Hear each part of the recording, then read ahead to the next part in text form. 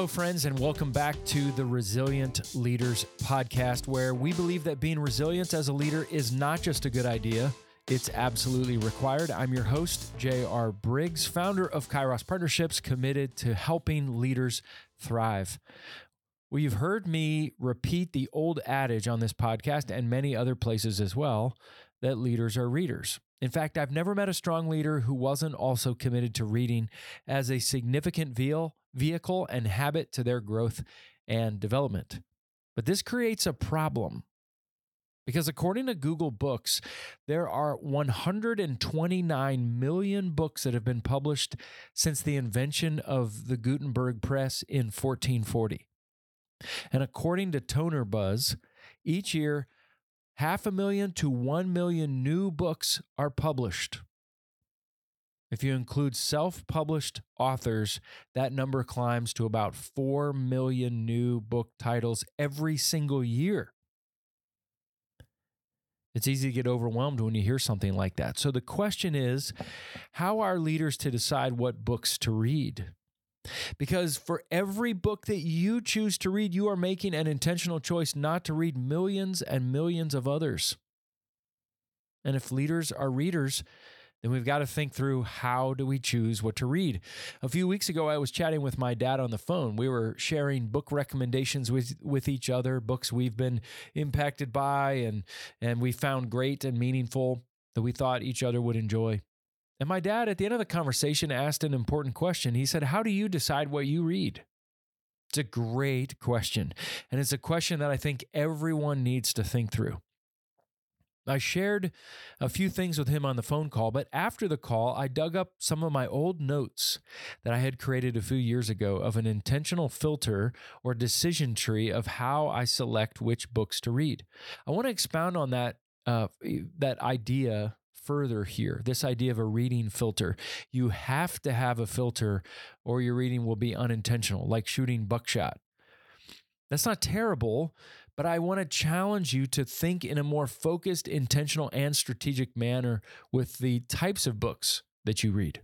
Now, I realized that before I developed a reading list or a set of guiding principles for my reading, I would often find myself getting overwhelmed when I visited Barnes & Noble or I was given an Amazon gift card. I would think, all these books, so little time, how am I going to decide? But then I developed a grid, a framework, a mental model, this decision tree for me regarding the books I read, and I was no longer overwhelmed. I felt deeper purpose and confidence in my reading choices, and I no longer second-guessed myself.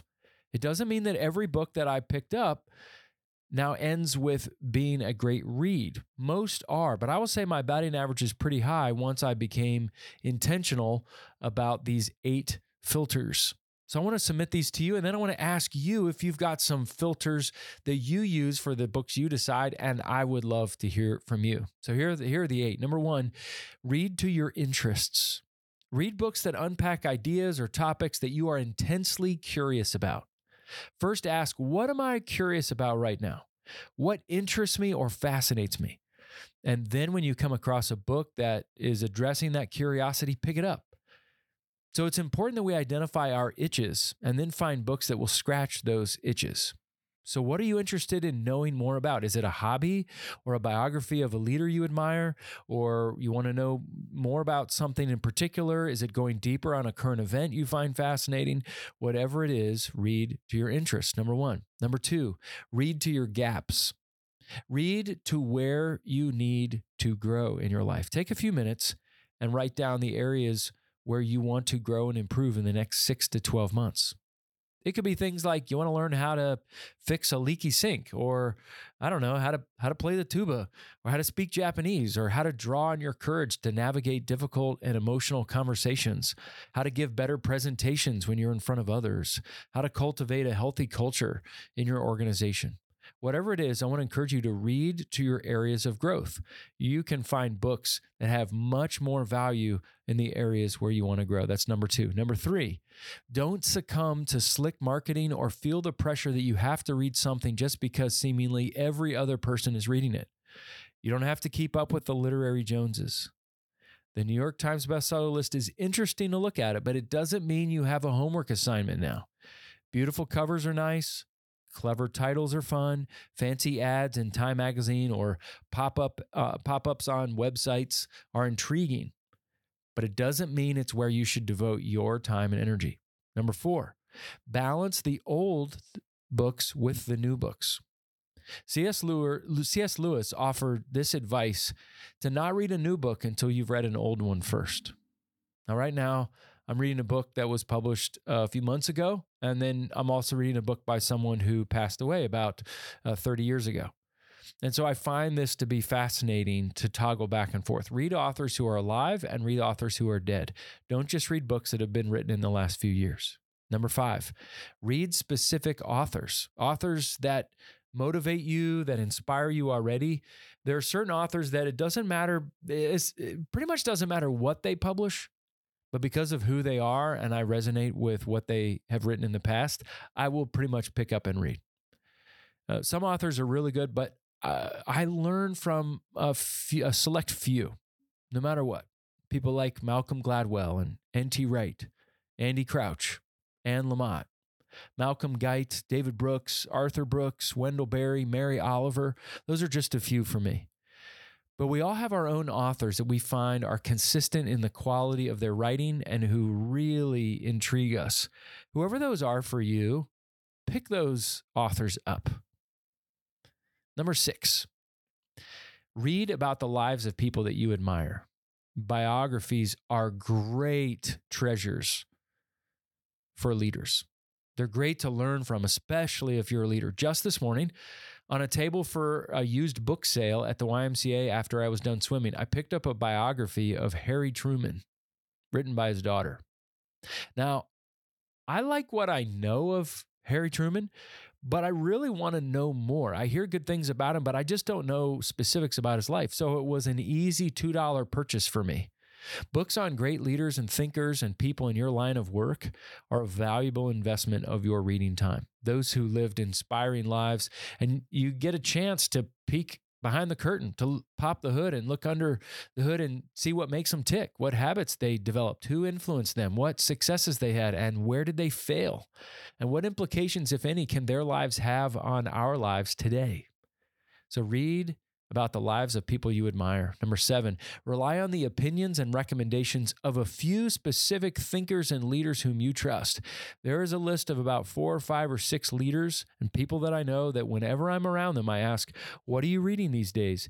Even if I've never heard of the books that they're reading, I write them down and often purchase them. And they're almost 100% correct. So make a list of the leaders who read well, who think well, and who lead well. And then ask them regularly, what are you reading right now? But maybe ask a more important one, why did you pick that up and read it? And how did you go about deciding on that? Because that is the question that is most interesting. Number 8, read books about true things. Now, this is where this episode will get me in trouble and I will offend some people. I read almost entirely nonfiction. Maybe once every year or two, I will pick up a small fiction book. I get a lot of pushback from others on this, and you're free to disagree. But in my mind, there are too many true things in the world that I need to learn from first, that I don't have enough time to read about things that are untrue. I know. I'll be getting hate mail for this, but hey, to each his own. I just don't read very much for entertainment. I read for information and for formation. Now, I know this isn't the only filter or decision tree that readers can use to decide what books to read, and that's fine. This is just my list that I've developed over the years, and I hope it's helpful for you as well. Regardless if you agree or disagree with my decision tree, I want to challenge you as a leader to be purposeful, deliberate, and thoughtful with what you read and develop your own decision tree. But I'm also curious, listeners, what is your filter? What is your decision tree? And what framework or grid do you use in making decisions of what you'll read? I would love to hear them. Maybe I'll learn some new principles and add to my decision tree. Feel free to drop me a line at jrbriggs.com or at kairospartnerships.org. Would love to hear from you. Remember, that you read is important, but learning what leaders are reading is fascinating, and understanding why you read and how you decide what you read and thus making an intentional decision of what not to read is deeply important to your formation as a leader. Well, thank you for joining me today. And thanks, as always, to Joel Limbowen at On a Limb Productions. Joel produces all of the episodes of this podcast, and he is a voracious reader himself. If you have video or podcast production needs, Joel helps to tell your story of your organization in clear and compelling ways. You can visit him at onalimproductions.com or visit the show notes to learn more. Leaders, be faithful, available, teachable, and hungry. Keep leaning in and learning. And remember, read, but be purposeful with what you read. Know why you read and how you can find the act of reading to be even more valuable in the days ahead. Have a great week.